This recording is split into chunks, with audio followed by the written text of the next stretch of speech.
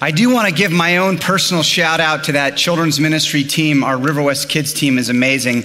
And and I got to witness that on Friday night. We had a harvest party here, and it was amazing to see all the families come into the church, and our team is just phenomenal. I actually got to participate in the harvest party this year because they added a new kind of station at the harvest. You know, like harvest parties, there's all the stations, the cake walk, the ring toss. Well, this year they added a station called Pie a Pastor. Okay, yeah, that happened. And I was the last pastor in the rotation. I thought, this is great. End of the night, kids are tired. They've spent all their tickets, you know. Oh, no. They had stored up all of their wrath for the last pastor. There was a line of kids into the sanctuary waiting to pie me. Pastor Eric even got in on it. And when Eric pied me, he said, I pie you in the name of the Father and the Son. Like a true pastor, so. Okay, are you ready? Are you excited? Get that Bible out, and I'm filled with joy to have you open for the first time to the book of Romans. It's so good. The moment is here. I have been praying about this day for years. I've been waiting for this moment with great anticipation. And if you've been around the church, you might have even noticed, hey, have you noticed this? Over the last 3 or 4 years, I've actually been dropping hints about this series. Have you noticed that? I'll be preaching in Luke, and then I'll cross-reference something in Romans. And when I get to Romans, I'll say something like, you know, it might be interesting to preach a series in the book of Romans, right?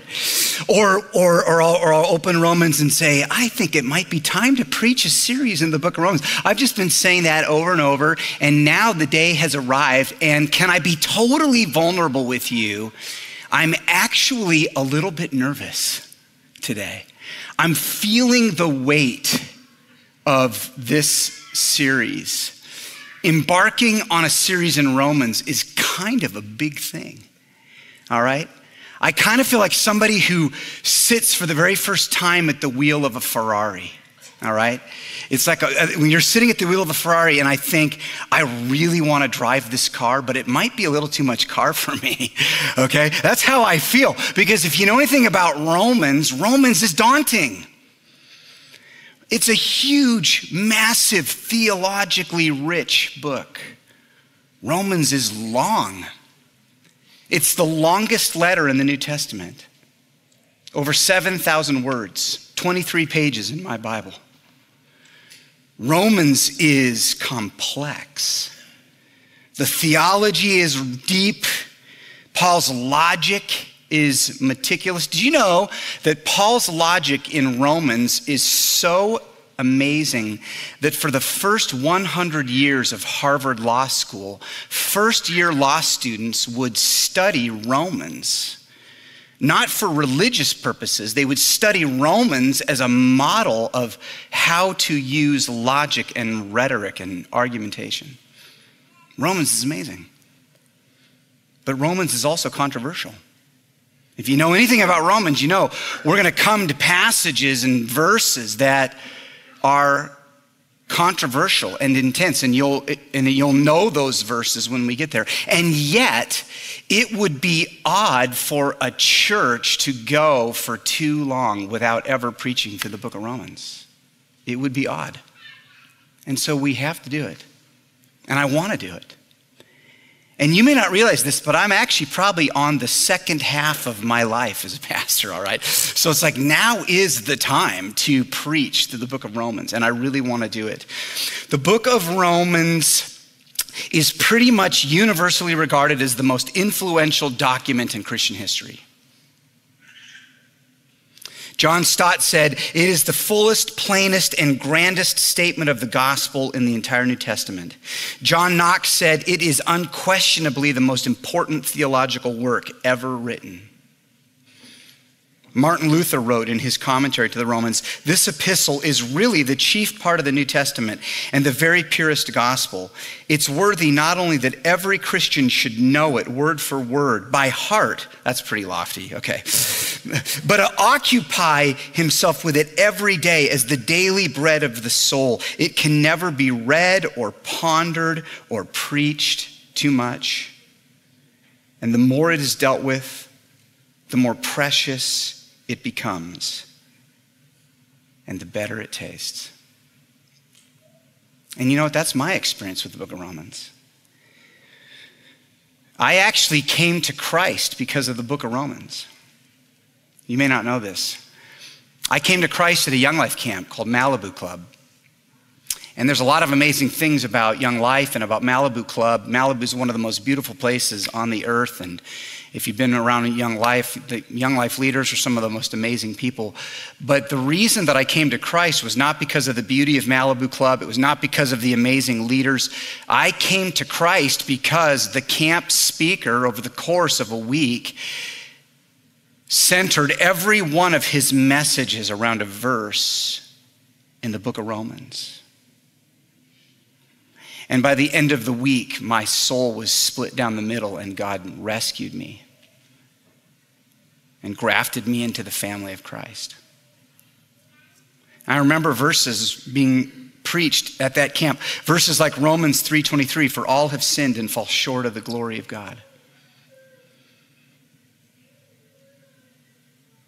Or Romans 6:23, for the wages of sin is death, but the free gift of God is eternal life in Christ Jesus our Lord. And the speaker would talk about the implications of sin and the depth of sin, but the depth of God's grace in Christ. Or how about Romans 5:8, God shows his love for us that while we were still sinners, Christ died for us. I'll never forget sitting in that club room as an 18-year-old high school kid, hearing that gospel preached and realizing God is in the process of changing my life.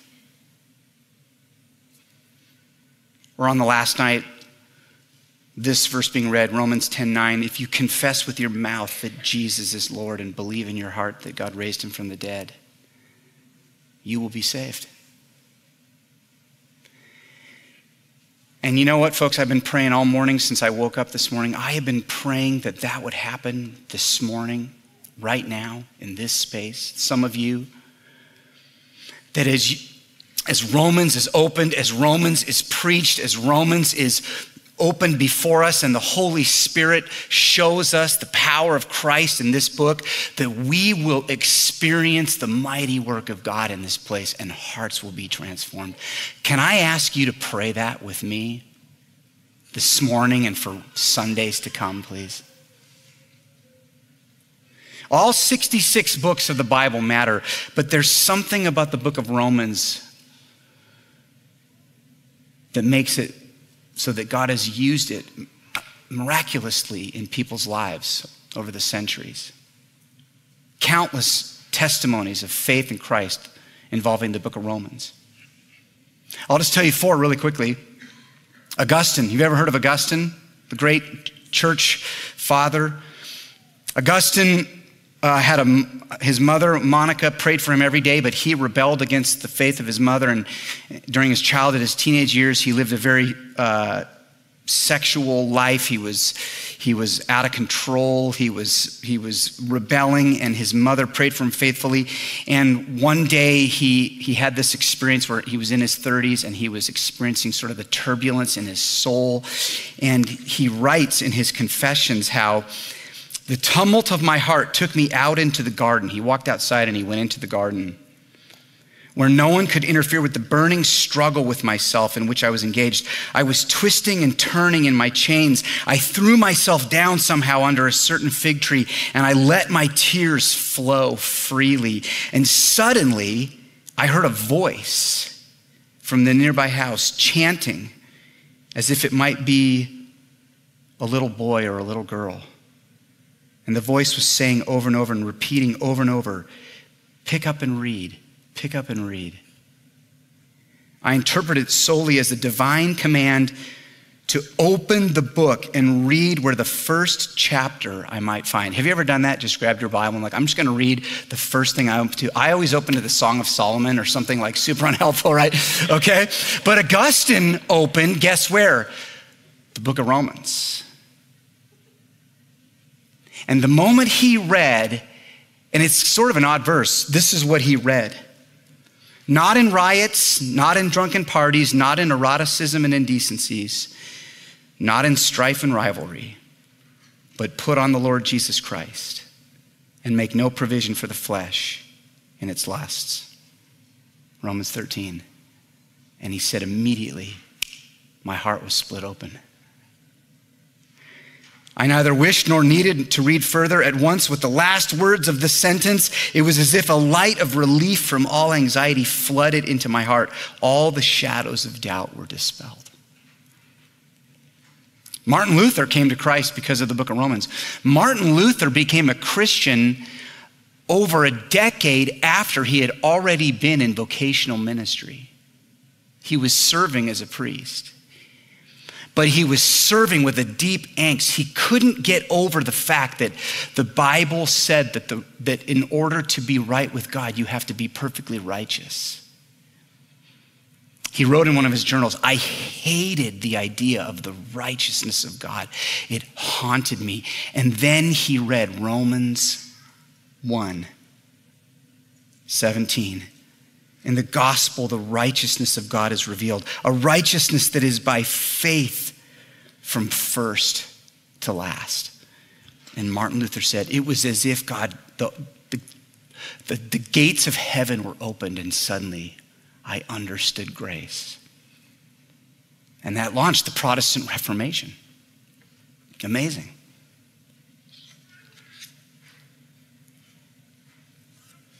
It was the evening of May 24th, 1738. A man went very unwillingly to a meeting in an upper room on Aldersgate Street in London, where a group of friends had gathered for Bible study and prayer. And the person who was leading the meeting began to read from the preface of Martin Luther's commentary on the book of Romans. He wasn't even reading Romans, he was reading the preface of a commentary on Romans. And this reluctant man in that upper room who didn't even want to be there would later write in his journal, about 9:15, while he was describing the change which God works in the heart through faith in Christ, I felt my heart strangely warmed. I felt I did trust in Christ alone for salvation, and an assurance was given me that he had taken away my sins, even mine, and saved me from the law of sin and death. And that night marked the conversion of a young, struggling preacher in his 30s. He was a preacher, and you know what his name was? John Wesley, who would go on to spark one of the greatest revivals in the history of the Christian church, and it happened because of the book of Romans. Amazing. And I have a fourth story, but I'm going to tell that story at the end, okay? Because first I want to ask you a question. How did this happen? How did it come about that the most important letter in the New Testament, arguably, the most influential document in the history of church, a letter that Christians have turned to over and over and over for decades and decades, how did it come about that that letter was written by a man who literally hated Christianity? He had devoted his life to exterminating Christians.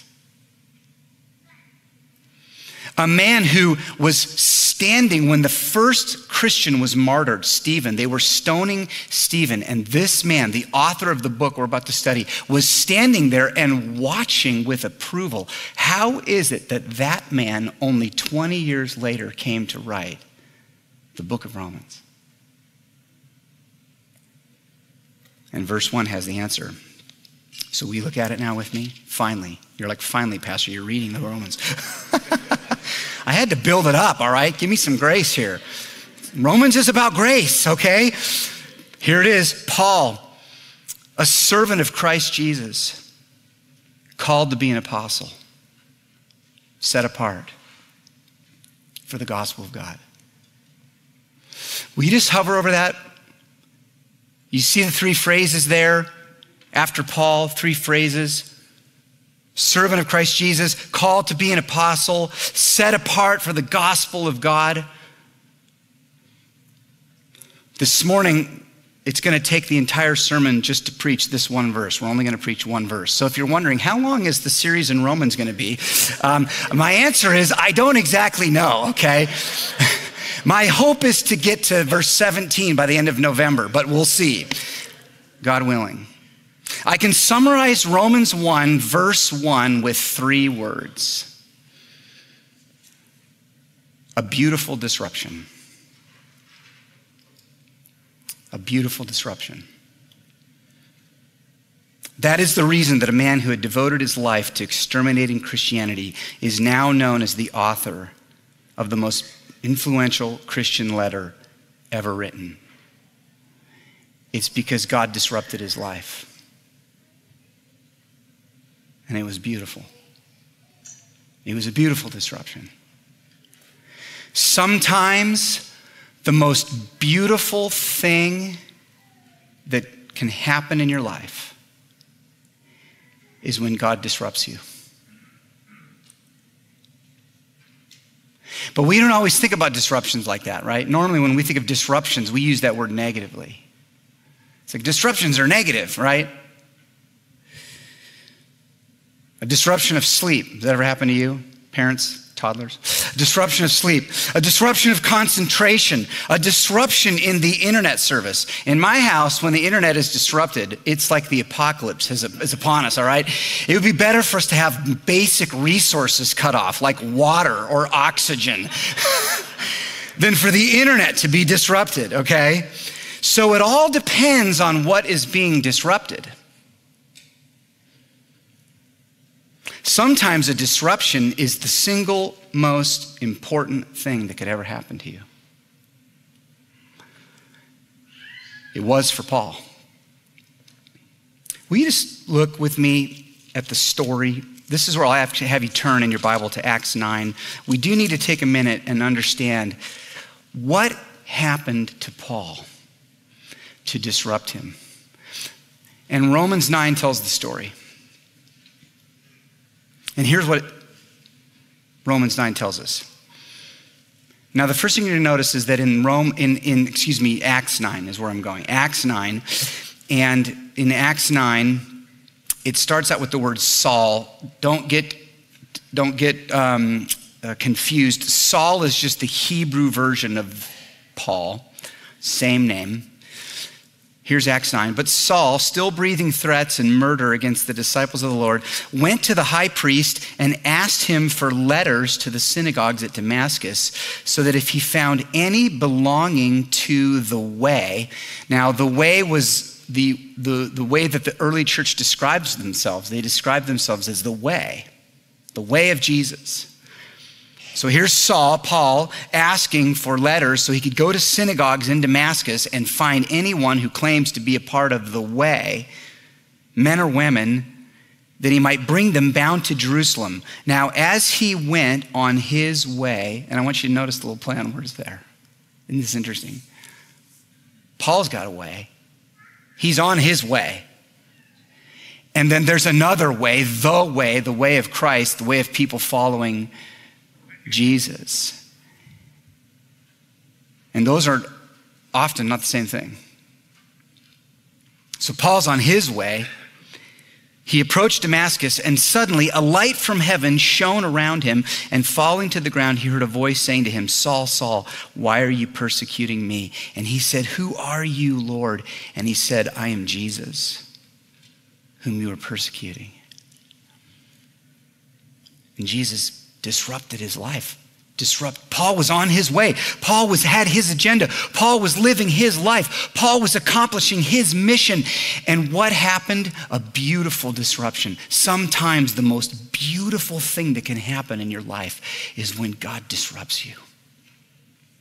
When God disrupts you. And of course, you've noticed that's what we've titled our series in Romans, The Beautiful Disruption. Because we believe this is what God's going to do. We are praying this is what God is going to do. Disrupt our church in beautiful ways. Don't think negative. Think, God, we need you to show up and shake us and move us and rattle us and change our hearts and change our agendas and change the direction we're going. If it's your will, we want you to disrupt us. Later in Romans, Paul will say, how beautiful are the feet of those who bring good news. Because the good news is disruptive and the good news is beautiful. Can I make you a promise? As we study the book of Romans, I promise you, there's going to come a moment when God is going to disrupt you. It's going to happen. He's going to rattle you. He's going to show you something in your life that he wants you to change. He's going to reveal to you something about the gospel that you didn't know, but you need to know.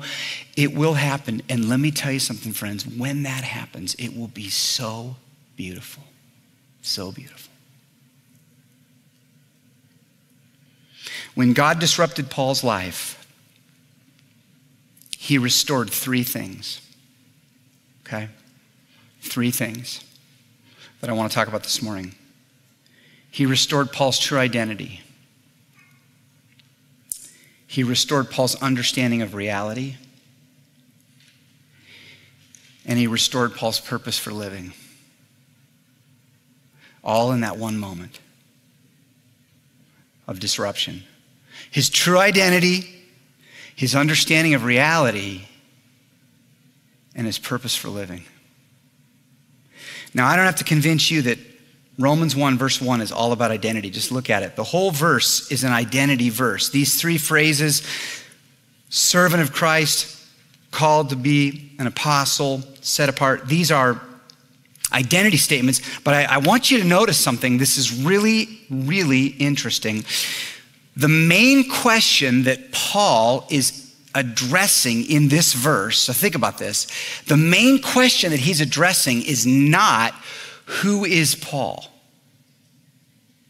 The main question that he's addressing is, whose is Paul? Do you see the difference? Now, I want you to think about this because this is the key to finding your identity. When we start with identity, we often start with the wrong question. We start with the question, who am I? But the question that Paul asks first is, whose am I? And that question is absolutely critical. You got to get the order right. Over the last couple of decades, I've noticed that in the Christian world, we talk a lot about identity, and it's really good. It's extremely healthy to talk about identity. But I have noticed a strange absence of that question that Paul asks. So books on identity, blogs on identity, podcasts on identity, and often it starts with, who am I? And Paul says, that's like ready, fire, aim. Okay, you got the order wrong. The first question you ask before who am I is, whose am I? Who do I belong to? Who owns me? Paul had never been to Rome. He'd never been there. He says in verse 13, and we're going to get there in a couple of weeks, he says, God willing, he says, I want you to know, brothers and sisters, that I've often intended to come to you, but thus far I've been prevented. So he had never been to Rome. This is the only letter that Paul wrote to a church that he did not plant. So most of the Christians in Rome, he had never met him. He'd never met them. He knew a couple of them that had traveled, but he was basically writing a letter to a group of strangers that he had never met. And so think about this. What is the very first thing that Paul wants them to know? He wants them to know, I belong to somebody. The most important thing, Romans, before I tell you all the amazing things that I'm going to write over the course of 16 chapters, the most important thing that you need to know is that I am a bondservant of Christ. I want to be like Paul so much. Paul's whole being revolved around Christ.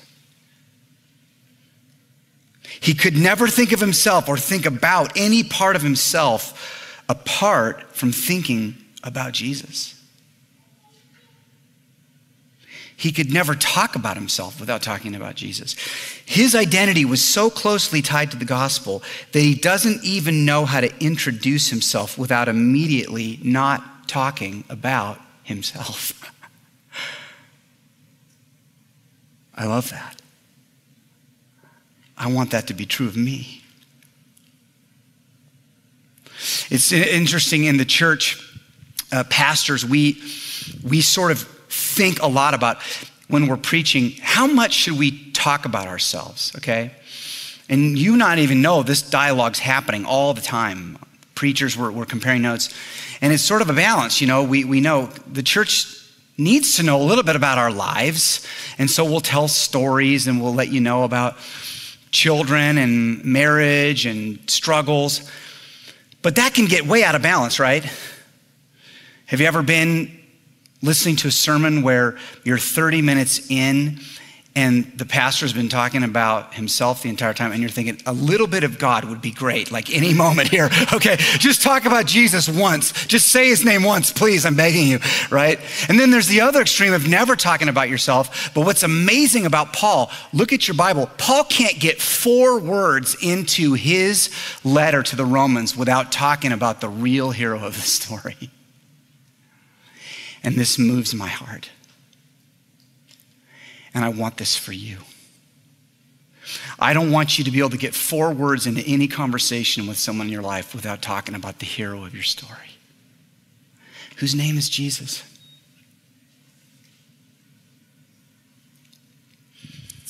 And so God, please disrupt us. Please. When Paul used this word servant, he had 2 things in mind, all right, just really quickly. In the Greek, it's the word doulos. It could be bondservant or slave. But he had 2 things in mind, ownership and authority. That's what he's thinking, ownership and authority. Where am I getting this? Well, ownership, here's 1 Corinthians 7:23. I could go to a lot of places. 1 Corinthians 7:23, you were bought with a price. Do not become slaves or bondservants of men. In other words, to be a slave of someone is to be bought by them. And we were bought with a price. We were bought with the precious blood of Jesus Christ. And so we belong to Christ. You are doubly owned by Jesus. He created you, and then he saved you by his blood. And so you now belong to him. And that's a beautiful kind of belonging. But also authority. Here's Galatians 1:10. I love this verse. For now, this is Paul, am I now seeking the approval of man or of God? Or am I trying to please man? If I were still trying to please man, I would not be a slave of Christ. So authority, Paul's saying, if I was not a slave of Christ, I would constantly be trying to please people. But because I am a slave of Christ, I don't care about pleasing people. And that is freedom. So we think of being owned by Jesus as bondage, when in actuality, being owned by Jesus means being freed from the bondage of constantly having to try to please other people. How beautiful is that? To have an audience of one. River West, you have an audience of one. There's one person that you need to please with your life. And the only reason you need to please him is because he bought you and he loves you and he owns you. And that is beautiful. Beautiful. It's true identity. Number 2, when God disrupted Paul's life, he restored Paul's understanding of reality. His understanding of reality. Now, this is where I want you to focus your attention on this interesting word in verse 1. It's the word apostle. You just look at that in your Bible. Called to be, I'm a servant of Christ, but I was also called to be an apostle. What I'm going to do is I'm going to show you there's a lot more going on in that word than we realize. Every word in verse 1 applies to you as a Christian except for that one word, apostle. There are no longer apostles, okay? But every other word there, slave of Christ, set apart for the gospel, called, applies to Christians, but not that one word. In order to carry the title of apostle, you had to be directly and personally called and commissioned by Jesus. You had to be an eyewitness of the risen Christ. You had to see the risen Lord Jesus with your own physical eyes so that you could serve as an authentic, authoritative witness to the resurrection. That was part and parcel of being an apostle. And you had to be sent out by Jesus personally as an authorized spokesman of his gospel. But here's the problem. Paul couldn't claim any of those things. From a purely natural, a historical, naturalistic perspective, Paul couldn't claim any of that. He tells us the story in 1 Corinthians 15. You don't have to turn there. I'm just going to put this on the screen. Here's how he describes how Jesus called him to be an apostle. He's talking about how Jesus is appearing to people in his resurrected state. In 1 Corinthians 15:7, he says, then he appeared to James, then to all the apostles. Look at this. Last of all, as to one untimely born, he appeared also to me. For I am the least of all the apostles, unworthy to be called an apostle, because I persecuted the church. That phrase, we could put that back up, that phrase untimely born in verse 8, it's really interesting. Paul says, I feel like I was born at the wrong time. You know? It's like I came into the world late or something. I didn't get to be a part of that circle of 12. The apostles, the 12 who got to sit around the campfire with Jesus. I wasn't there. It's like I was born at the wrong time. I didn't get to hear Jesus teach in his earthly ministry. I didn't get to watch the miracles. I wasn't even there. I didn't get to stand with the other apostles and watch the crucifixion. And I didn't get to be inside of the room when he appeared in his resurrected state. I wasn't there when he let Thomas stick his fingers in the holes of my hand and the hand in the side of Christ. I missed all of that. I wasn't even there. And not only that, even after Jesus was raised and ascended, for the next decade and a half, I devoted my life to killing Christians. I feel like someone who was born at the wrong time.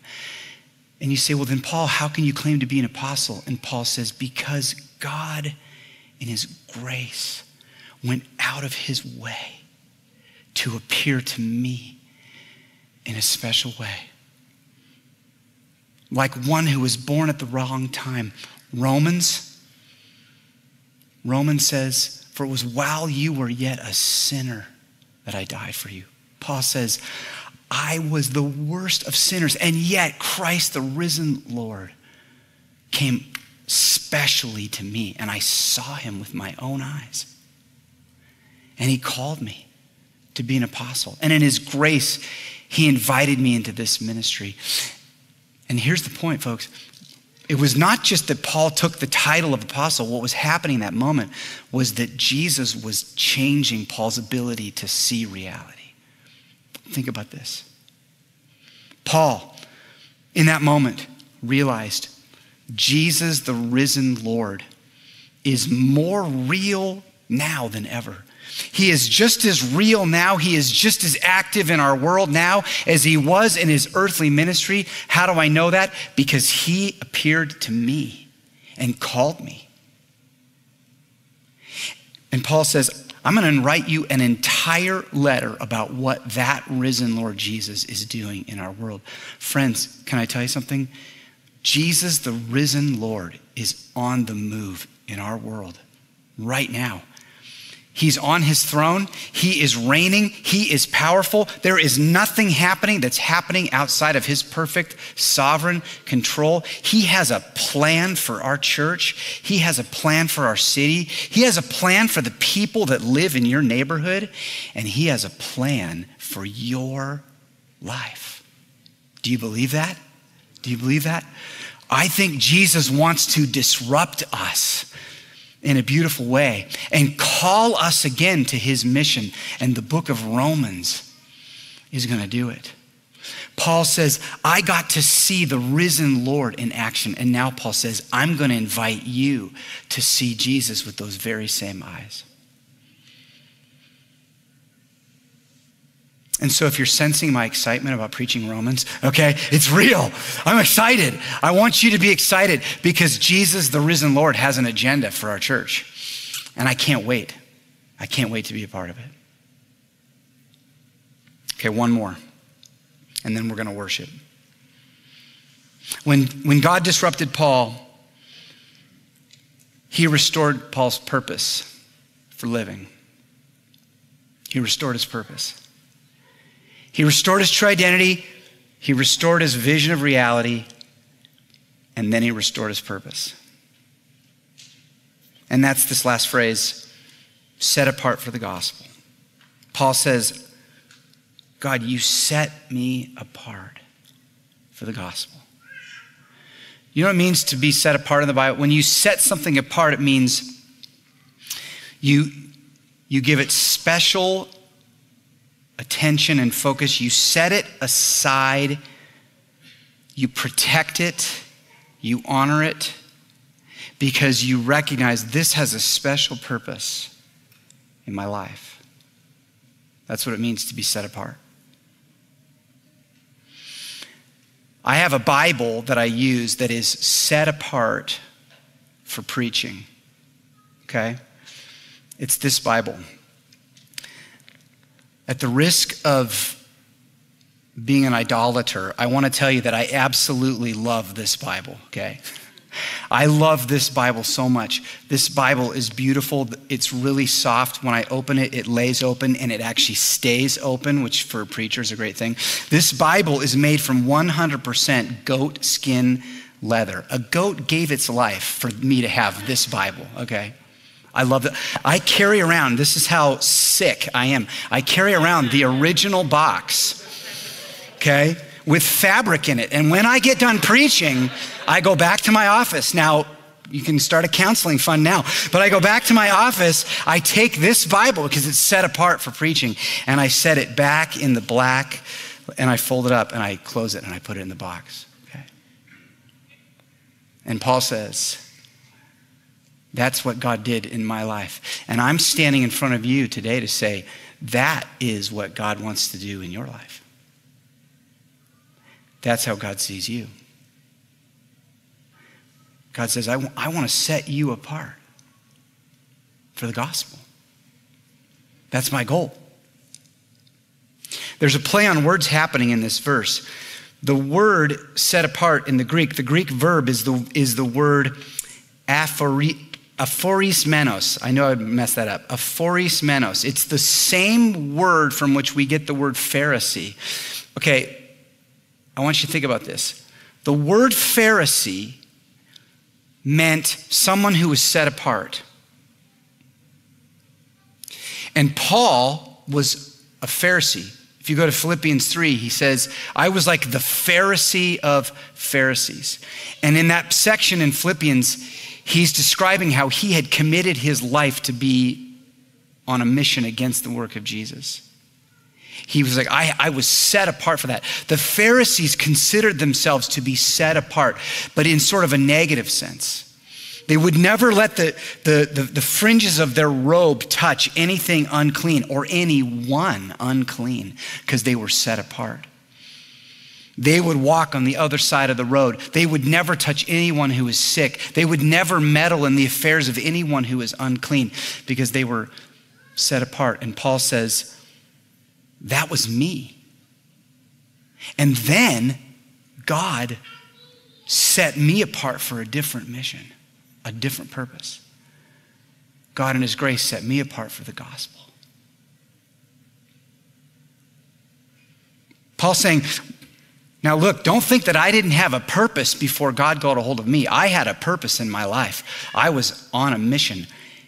And folks, everyone has devoted their life to something. Everyone's devoted their life to some mission, some purpose. The question is, what is the purpose that your life is set apart for?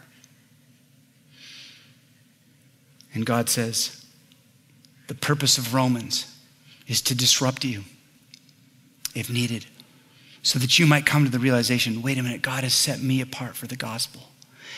Have you ever described yourself like that? How would you know? There's several ways you might know. Are you always talking about Christ? Are you always thinking about the lost? Do you always care about the people in your life who haven't heard about Jesus? Do you live with an insatiable desire to lift up Christ everywhere you go? This was Paul.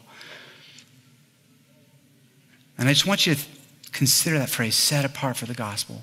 I want you to begin to describe yourself like that by God's grace.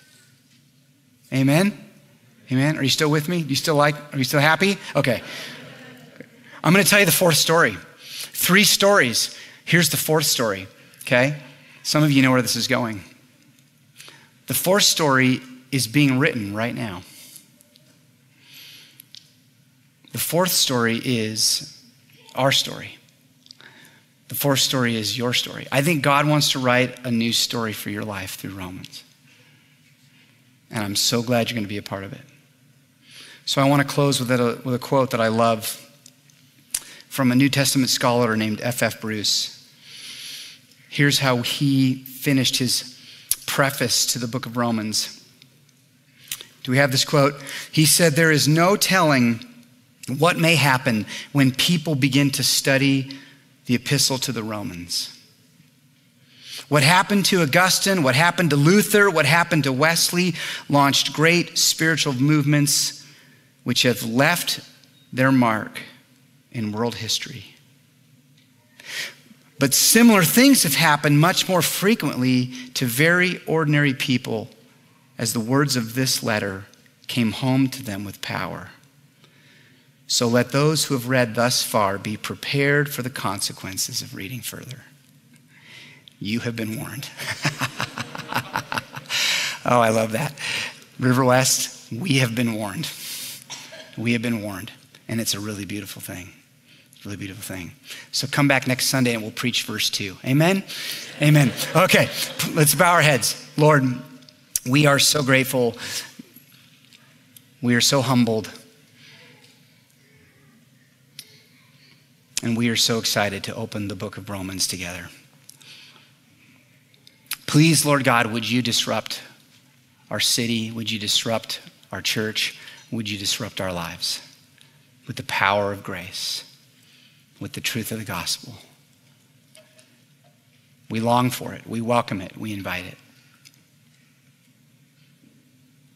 And we love you, Lord Jesus. We thank you for all of the truth that is contained in this letter. Truth that we need. Truth that our city needs. And so have your way, Lord God, we pray. And it's in Jesus' name that we pray it. Everyone said, amen.